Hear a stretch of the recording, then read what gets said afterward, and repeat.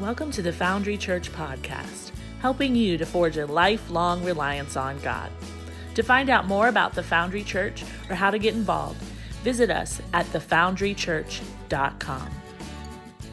Second, but first, I want you to picture this, all right? It's a beautiful Saturday afternoon, and Christina and I were sitting in our living room, and we're watching football, right? Of course, it's in the fall. And Christina, she looks over to me. And she asks me to go into the kitchen and to get her a drink. All right, like 5 whole steps, right? And so I politely declined. Right? I definitely did not roll my eyes, right? I didn't say absolutely not, and I also for sure did not say I don't see this playing out in my future. I didn't say that. Now, with that, right, she sat up and she said, "Andrew, I am so tired. Can you please do this for me?"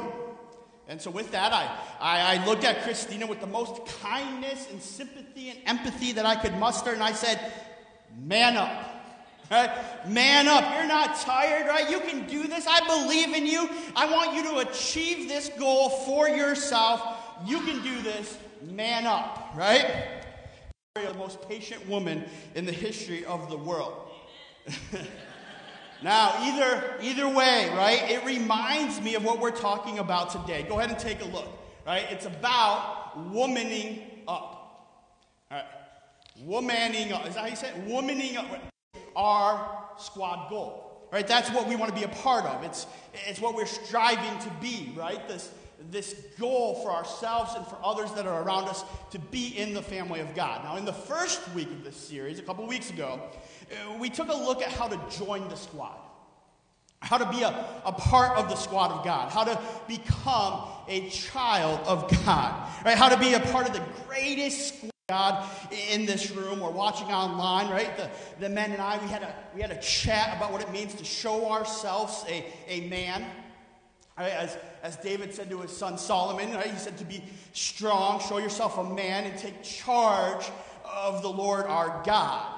And so this week, we're actually going to kind of flip the tables a little bit. And this week, we're going to, if the Foundry heard from my wife Christina, another woman of God, right? And so, with that, Christina's going to take 20 minutes or so, and she's going to speak to the women of the Foundry. Now, men, all right, listen, all right? I want all eyes up here, right? This is not a chance for us to check out, right? To take a mid-morning nap here, right? This is a chance for us to lean in, right? This is an opportunity, like we talked about last week, to take charge of what the Lord has called you to, right? So if you're married, right? If you have a girlfriend, if you have a daughter, if you someday think you might have one of those things, or you think someday you might actually know of a lady, right, of a woman, this is our chance to learn how to best support her and to spur her on toward the greatness of God. To spur her on to what God has called her to. Right? This is not our chance to check out, right? This is our chance to lean in, to share this information, as our mission says, to guide people to forge a lifelong reliance on God. Right? And so that's our opportunity. Now, with all that said, I want to welcome my wife Christina to come up here and talk about being a woman of God. Thank you. I think I'm on. I'm not used to this, but thank you all so much. Thank you, Andrew, for that introduction. And thank you guys for trusting me with this task of talking about what it means to be a woman of God. I want to start out by saying that I really just love women in the family of God. I haven't always been this way. My father was a football coach, so I kind of grew up around men, around guys. And in fact, up until college, all of my best friends were men. I didn't understand the greatness of having a group of women around you until I got to college, and I lived with 7 other women who encouraged me, who built me up, and who laughed with me and cried with me. There was a lot of crying with 8 women in a room, but because of that, I learned the value and the amazing nature of a group of women. And I believe because of those women that there are gifts and talents and abilities that us ladies have been given that men have not been given. And I love the unique image of God that we each bring when we step up to the table with others in the kingdom of God, or the God squad, as we've been calling it. I just love that when you get a group of women together, no matter their background, no matter their color or their creed, no matter if they work in the workforce or they work at home, stay at home, or they're somewhere in between, when you get a group of women together, there's always just a little bit of magic in the air. When women are together, exciting things happen. I think it's probably why we always go to the bathroom together, because you just never know where or when something exciting is going to happen. Am I right? When I think about women, I think about the magic bringers. We're the ones who can turn a house into a home. We're the ones who can take a government-given classroom and turn it into this magic wonderland of learning and excitement. And women can take a group of people who just by happenstance are stuck together in cubicles and turn them into a family. When women enter the equation, wonderful and beautiful things happen. So talking about great women and talking about how to be the best women of God, well, that was an exciting challenge, and thank you so much for letting me do this. Let's dive in. So women enter God's story pretty early on in the story, just like Andrew said. In the beginning, God created. He started with the light, and it was good, and it kept getting better. He created the land and the sea and the birds and the fish, and it kept getting better. And then in the culmination of creation, he created Adam. And then he put Adam to work. And fairly quickly, God said, this place has become all work and no fun. I need to do something about this. And so if you'll look in Genesis chapter 2, you'll see what he did. Genesis chapter 2, verse 18, it says this: Then the Lord God said, it is not good that the man should be alone. I will make him a helper fit for him. So God looked at the earth and said it was good, but he said, I think I can do better. And he created women. Amen? One commentary put the creation of women like this: man being made last of the creatures as the best and most excellent of all. Eve's being made after Adam, and out of him puts an honor upon that sex as the glory of man. And this is my favorite part. If man is the head, then woman is the crown. Come on, that's good. I think God holds a special place in his heart for the women in his family. I think he holds a special place for our role in the kingdom of God. And that word in the verse we just read, as helper, I think that really signifies and clears up what that role is. So I want to break it down really quickly. In your translation, it might say helpmate. Some even say help meet. Ours said helper. But all of those translations come from two original Hebrew words, and those words are azar and kenegdo. And if we look at those words, we will see the role of women come jumping off the page. First, with azar, it is found 21 times in the Old Testament. 2 of those times it is used to describe women. Both of those are found in the creation story.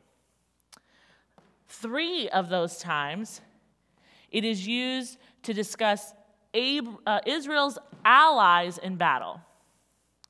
And then a whopping 16 other times it is used to describe God himself. And usually as he is fighting with Israel in battle alongside them.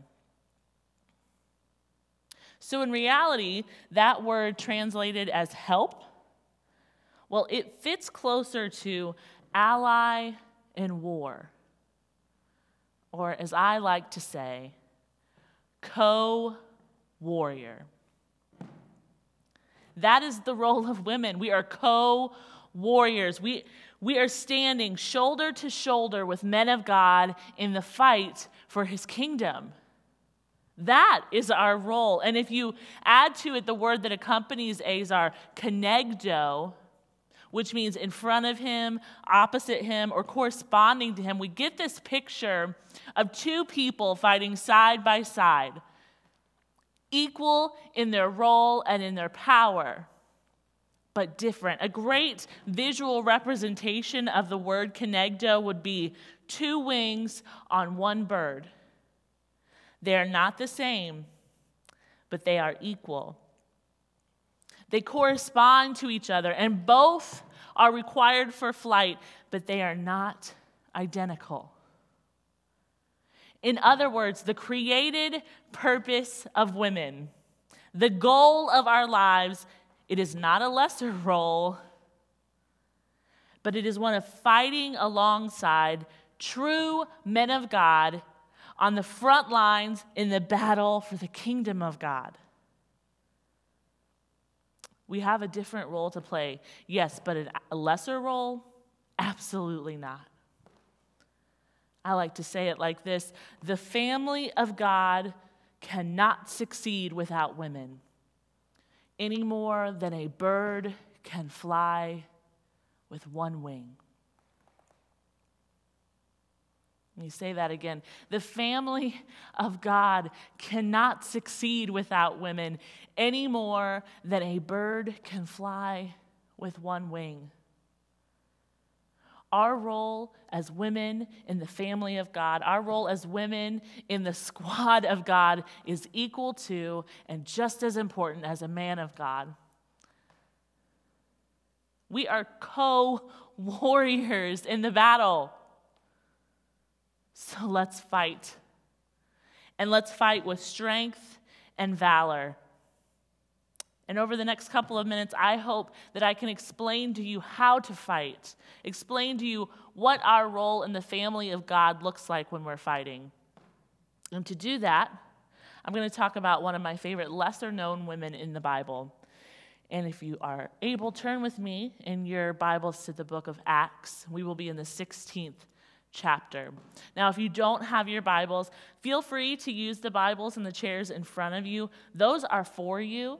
If you don't have one, feel free to take it home with you. If you know someone who doesn't have a Bible, take it, give it to them. You can use it as an invitation for a discussion. You can use it as an invitation for church. Just use it. Or if you're more comfortable, you can download our Foundry Burke app. All you have to do is click on the Bible tab, and this passage will be the first one that pulls up. We're going to be jumping around a little bit, but let's start in the book of Acts. And while you're turning there, I want to give you a little context.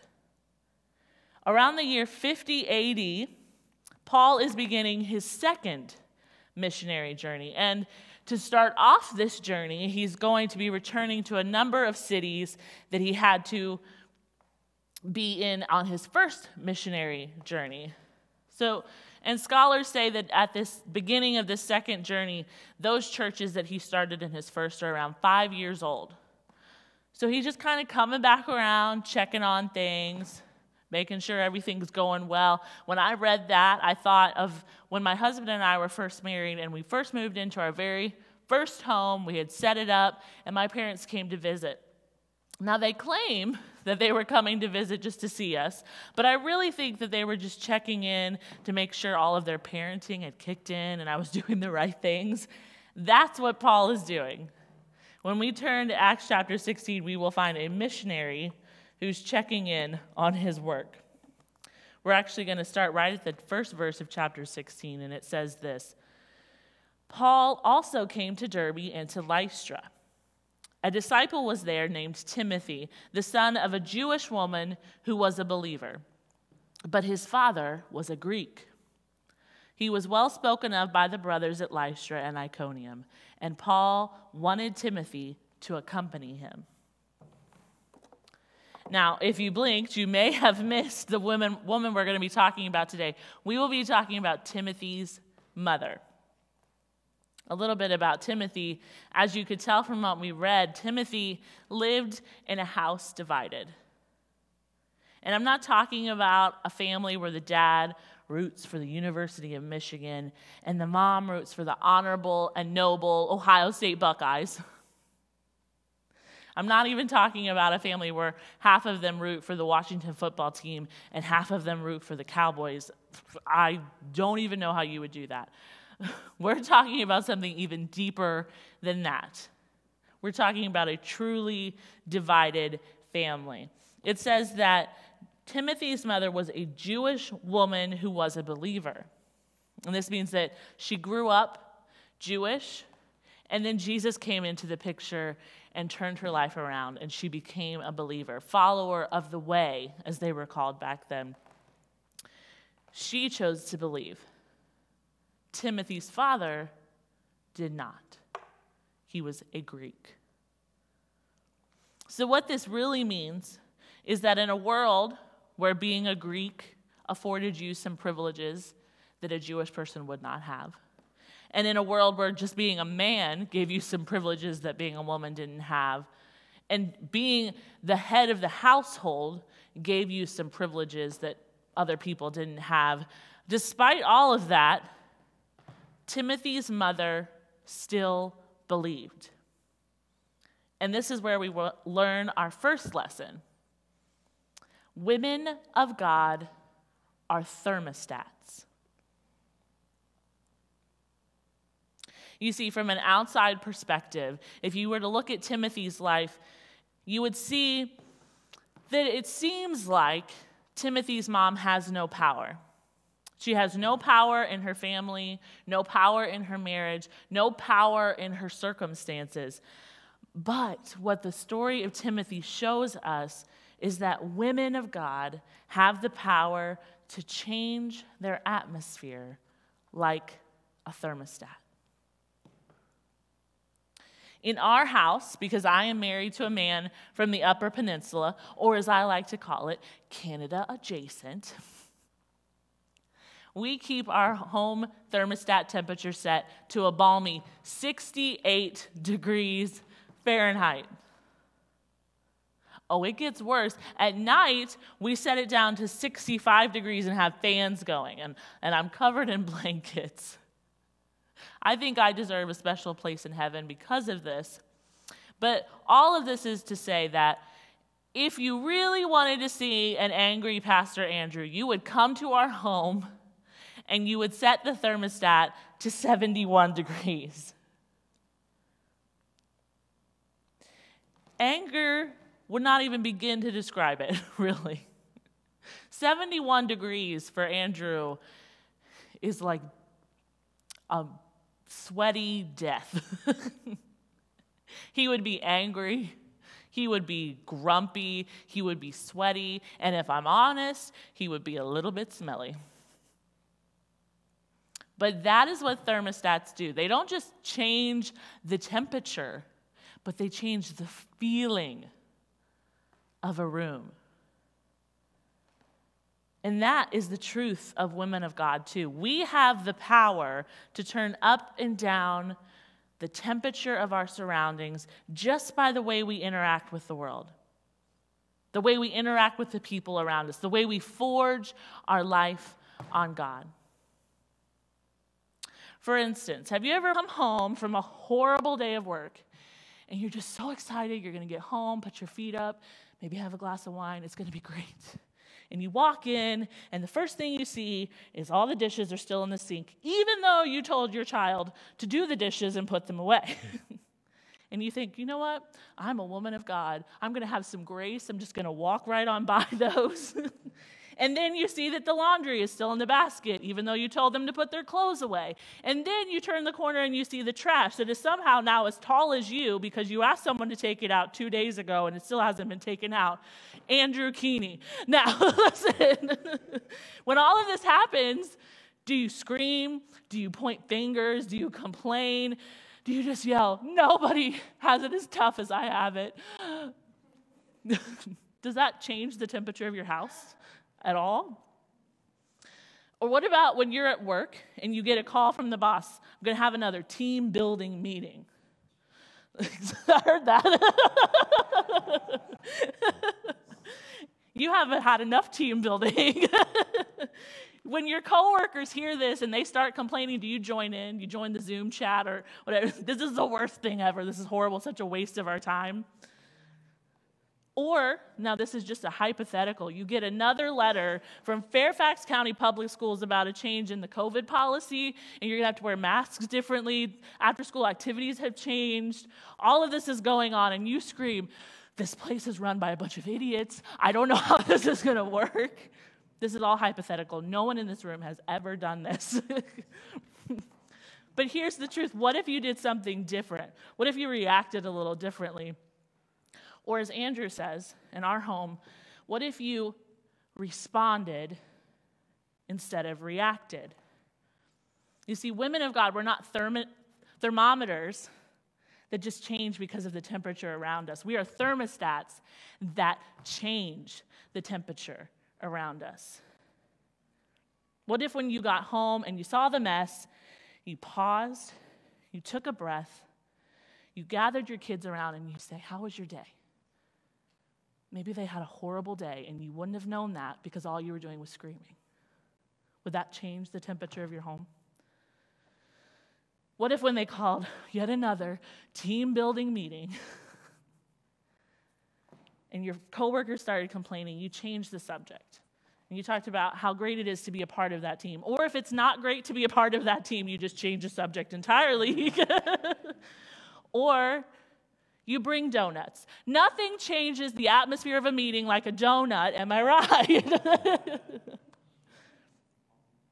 Or what if when you got that email from Fairfax County Public Schools, you pulled your family together and you said, man, it must be really hard to be a superintendent, to be a teacher, to be a principal right now. Why don't we pray for them? What if instead of letting the circumstances change you, you changed the circumstances? I mean, just look at Timothy's mom. She could have complained about an unsupportive husband. She could have talked bad about her husband to her son. She could have let the situation she found herself in shape her life and shape her child's life. But, like the co-warrior that she was, she fought against the situation and the temperature of her family. She was a thermostat. She taught her son about Jesus, and she showed him how to be a true believer. She was a thermostat so much so that when Paul came looking and said, I need someone to go with me on another missionary journey, the entire community thought so much of the temperature of her home and so much of the character of her son that they said, Paul, you need to look at this Timothy guy. He's got it together. You need to take him with you. Timothy's mother did not let the mess of the world she was living in, the mess of an imperfect family, the mess of life itself, impact the temperature around her. She chose instead to set the tone, and that is what women of God do. And if you'll turn with me to 2 Timothy, you're going to see how we do that. So we'll be in 2 Timothy. This is also a New Testament book. We're going to be in the 3rd chapter of 2 Timothy, starting in verse 14. It says this, but as for you being Timothy, Paul is writing this letter to Timothy. He says, but as for you, continue in what you have learned and firmly believed, knowing from whom you learned it, and how from childhood you have been acquainted with the sacred writings, which are able to make you wise for salvation through faith in Christ Jesus. So Paul did choose Timothy. Timothy did go, he did plant a church, he did start a church, and things were not going great. There were some squabbles in the church. And so Paul is writing to Timothy and encouraging him, and he's saying, Listen, I know things are tough. I know things are a little messed up right now. The world is not what you would want it to be. Does that sound a little bit familiar? Paul's saying, Timothy, people are going to oppose you. People are not going to believe in what you believe in. People will be more concerned with themselves than anybody else. But, as Paul reminds Timothy, remember what your mother taught you, the scriptures. She taught you the powerful word of God. And that's the second thing that we can learn from Timothy's mother, that women of God are women of the word. You see, the only way that we can be a thermostat in the world that we live in the chaos that we live in, is to know the truth that is found in these pages. Paul is encouraging Timothy, cling to the truths and the promises of God that you found in Scripture, just like your mother did, and just like she taught you. Ladies, please hear me when I say this. Do not underestimate the power of knowing the Word of God. We are called to be warriors who stand strong in the fight. And our weapon, as it says in Ephesians 6, is the sword of the Word of God. Now, I'm sure most people in here, they like their Bible. Some of you read it all the time, but I think the vast majority of us wish that we read it more. But ladies, this is our weapon. And if we don't know how to use it, we will not win. We have to use it. I pray that it would never be said of the women of the Foundry that they undervalued the power of the Word of God. Because when we faithfully read this, we don't just dabble in it, but we faithfully read it and we read it all, it will change us by the power of God's Spirit. We'll be changed when we read the book of the laws in the Old Testament and the prophets. We're going to be changed when we read about God's mercies and God's judgments. We will be changed by the passages that don't really sit right with us when we first read them, and the passages that as soon as we read them, they make our hearts glad. Heck, I believe that if we faithfully read the Bible, we will be changed by the book of Numbers. I'm just claiming it right now. Even the book of Numbers can change us.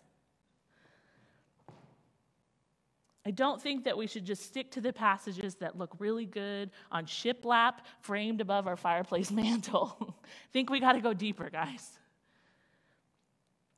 We've got to dig deep into the vast power that is found in the passages of the Scriptures. And when we do that, we will be able to be a thermostat. When Andrew and I were going over this message together, we got to this part, and he looked at me and he said, I think you should change the wording of this scripture, or this point. It shouldn't be women of God or women of the word. It should be women of God are gold diggers. That was the same face I made. Like, what are you talking about? And he said, like they're always digging for the gold in the word of God. And once I got past the dad joke of it all, I said, well, he's not really wrong. Listen what it says in Proverbs 2. It says, my child, listen to what I say and treasure my commands. He's talking about the scriptures. Listen to what he says and treasure them. Tune your ears to wisdom and concentrate on understanding. Cry out for insight and ask for understanding. Search for them as you would for silver. Seek them like hidden treasures. Then you will understand what it means to fear the Lord, and you will gain knowledge of God. So I guess women of God are more like treasure hunters than gold diggers, but the truth remains, if we take up this book, if we dig deep into this book and we find its truths and God's commands and God's promises, we can withstand anything that comes our way. When Jesus was tempted by the devil, by Satan himself, every single time he was able to turn him away because he knew the scripture. When Paul is counseling Timothy about the people in his life who were trying to break down the ministry of God, Paul told him, stand up, fight with the scripture, just like your mother did. Why would we assume that we're any different? Why would we assume that we can do it without the scripture? Why? Women of God, we can hold up the sword of God against any enemy if we know how to use it. When your list of things to do is getting overwhelming and anxiety is starting to creep in, you can stand tall and fight back by saying what it says in John 16:33. I have told you these things so that in me you may have peace. In this world, you will have trouble, but take heart because I have overcome the world. And when your crazy neighbor starts spreading another rumor about you and your family, and you think the next time I see him, I don't know if I'm going to be able to hold back, you can say to yourself instead what it says in Romans 8:31. What then shall we say in response to these things? If God is for us, who can be against us? Or when your husband has been assigned to yet another posting so far from home, you get to stand up. You get to fight back, and you get to speak truth into the situation by saying, Joshua 1:9, have I not commanded you? Be strong and courageous. Do not be afraid. Do not be discouraged, for the Lord your God will be with you wherever you go. And when you are tired and you are weary and you're worn and you have nothing left to give to anybody, nothing for your family, for your job, for your neighbors, you have nothing. You can fight by quietly speaking the words of Zechariah 4:6, not by my might, nor by power, but by my spirit, says the Lord Almighty. Women of God who are women of the word have an amazing power, and it's right here. It's right here in our hands. We just need to read it and apply it and fight with it. And then with all of that in our lives, we get to do one more thing that Timothy's mother shows us, and it's in 2 Timothy as well. Just turn the page forward. We're going to be chapter 1. 2 Timothy chapter 1, starting in verse 3, it says, I thank God whom I serve, as did my ancestors, with a clear conscience, as I remember you, Timothy, constantly in my prayers night and day. As I remember your tears, I long to see you that I might be filled with joy. I am reminded of your sincere faith, a faith that dwelt first in your grandmother Lois and your mother Eunice, and now I am sure dwells in you as well. And for this reason, I remind you to fan into flame the gift of God, which is in you through the laying on of my hands. For God gave us a spirit, not of fear, but of power and love and self-control. So the faith of Timothy's mother didn't just change her family situation through the power of knowing God's word. It did one more thing. It left a legacy. And that's the third thing that women of God are. Or do. Women of God live a legacy. You know, these verses that we just read, they're just Paul's greeting to Timothy. They're just the beginning of the letter. Most of us would just start, Dear Timothy. But Paul says, I'm writing this letter and I'm thinking of Timothy, and when I think of him, I can't help but think of his mother. I can't help it because of the legacy of the faith of hers in the life of her son. You know, every time someone who's a friend of Andrew's father meets Andrew for the first time, they always inevitably start by saying, you look just like your dad. And then he taps his head because his dad is bald, and I think subconsciously he's afraid he's going to go bald, and they really do look alike. But I wondered as I read this passage, what if the first time someone met Andrew, they said, "Whoa, you have the faith of your mother. I see it in you, all around you." That is a legacy. This passage is the first time that Timothy's mother is named. Eunice. Not a great name, sorry. But she's named. And I think it's because Paul couldn't leave her nameless anymore. Her legacy was too great to not have a name tied to it. Her life was lived so faithfully that people could not help but see her life and those who lived their life just around her. And it wasn't just her life, it was her mother's life as well. Eunice and Lois lived a legacy, and we have the chance to do the same thing. And our legacy doesn't just have to be our children. Please hear me when I say this.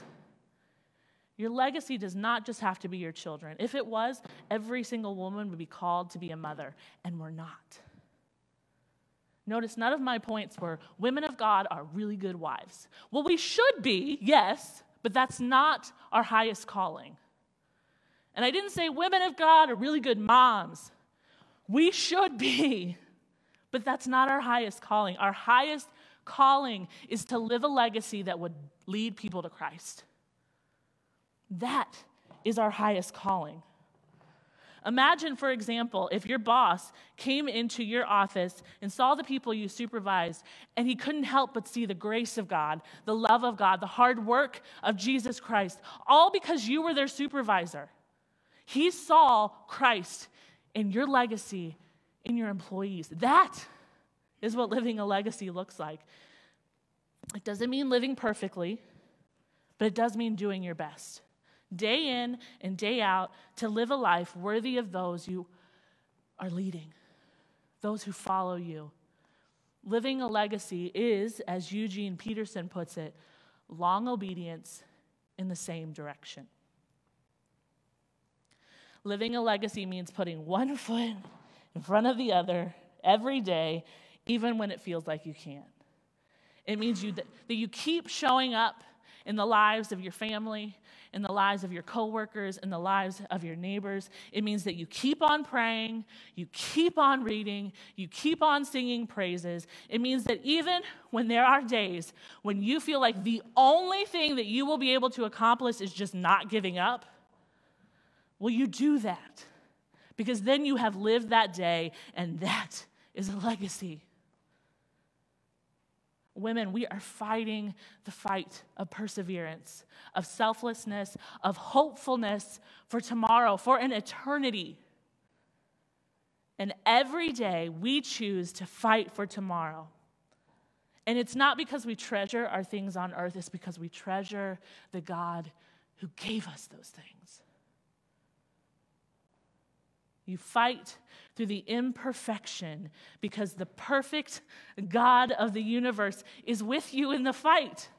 And he has redeemed the work you are doing for his glory and his honor and his kingdom. You live your life forged on God in obedience to him so that those who are following you, those who God has called you to lead into battle, will have a legacy to follow. You live a legacy so that you can say, as Paul said, "Follow me as I follow Christ." That is what a woman of God is. That is what she does. She is a thermostat. She is a woman of the word, and she is living a legacy. She is Timothy's mother in a new generation. She is a warrior in the family of God. I want to wrap up today by talking about two more women. These women are my Lois and my Eunice. I'm going to start by showing you a picture of my grandmother. Isn't she cute? This is my grandmother. Her name is Mary Lee. But to everyone in my lifetime who met her, she was just grandma. She was smart. She was hysterical. She was a prayer warrior who taught me how to pray for my pastor and taught me how to pray for the leaders in my church. And she is one of the greatest examples of a thermostat that I have ever known, because Grandma was in the Word of God regularly. And I know this not because she sat out on her front porch and said, I'm going to read my Bible now. I know this because every time I talked to her, it came up. Every problem was answered with a scripture. Every great thing that happened in my life was rejoiced with a scripture. It was a part of every conversation. And it's because of that, she was a great thermostat. I want to give you an example. So in college, like most of us, I was trying to find myself, how I was going to be, who I was going to be. And so my friend group changed a lot. I added people, took some people away, if you know what I mean. So they changed a lot. But as a promise to my grandparents, I was told to visit them as much as possible. It was the closest I'd ever lived to them. So every semester, 2 times or 3 times a semester, I would bring whoever my friend group was at that time to the farm. Sometimes it was just me and my roommate. One time it was me and 7 other people. Bless them for that. But every time we came, no matter the group, no matter how the car ride was down, because sometimes it was a mess, as soon as we got there, as soon as we crossed the threshold of the house, the feeling changed. Grandma would hug every single person, even if she'd never met them, and the first thing she would always say is, you are my grandkid now. You want to go for a walk? I know all the best places to walk. Let me show you. You want to talk? I have a counseling degree. I'm very good at listening.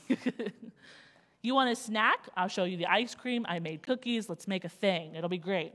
Whatever you need, just let her know, unless it's turning on the TV. The poor thing could never turn the TV on. She had directions next to the remote. Still couldn't do it. Bless her heart. But everything else she could do, no matter the situation, no matter the group of people, the feelings we brought, the concerns we brought, the homework we brought, whatever came in the house with us stopped at the threshold because Grandma changed the thermostat.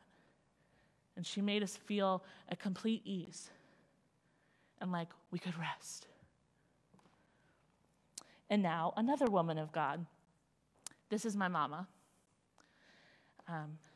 Her name is Mary Alice. Mary's running my family. She's probably the smartest person I know, and I'm just now noticing that Andrew wrote other than Andrew next to that.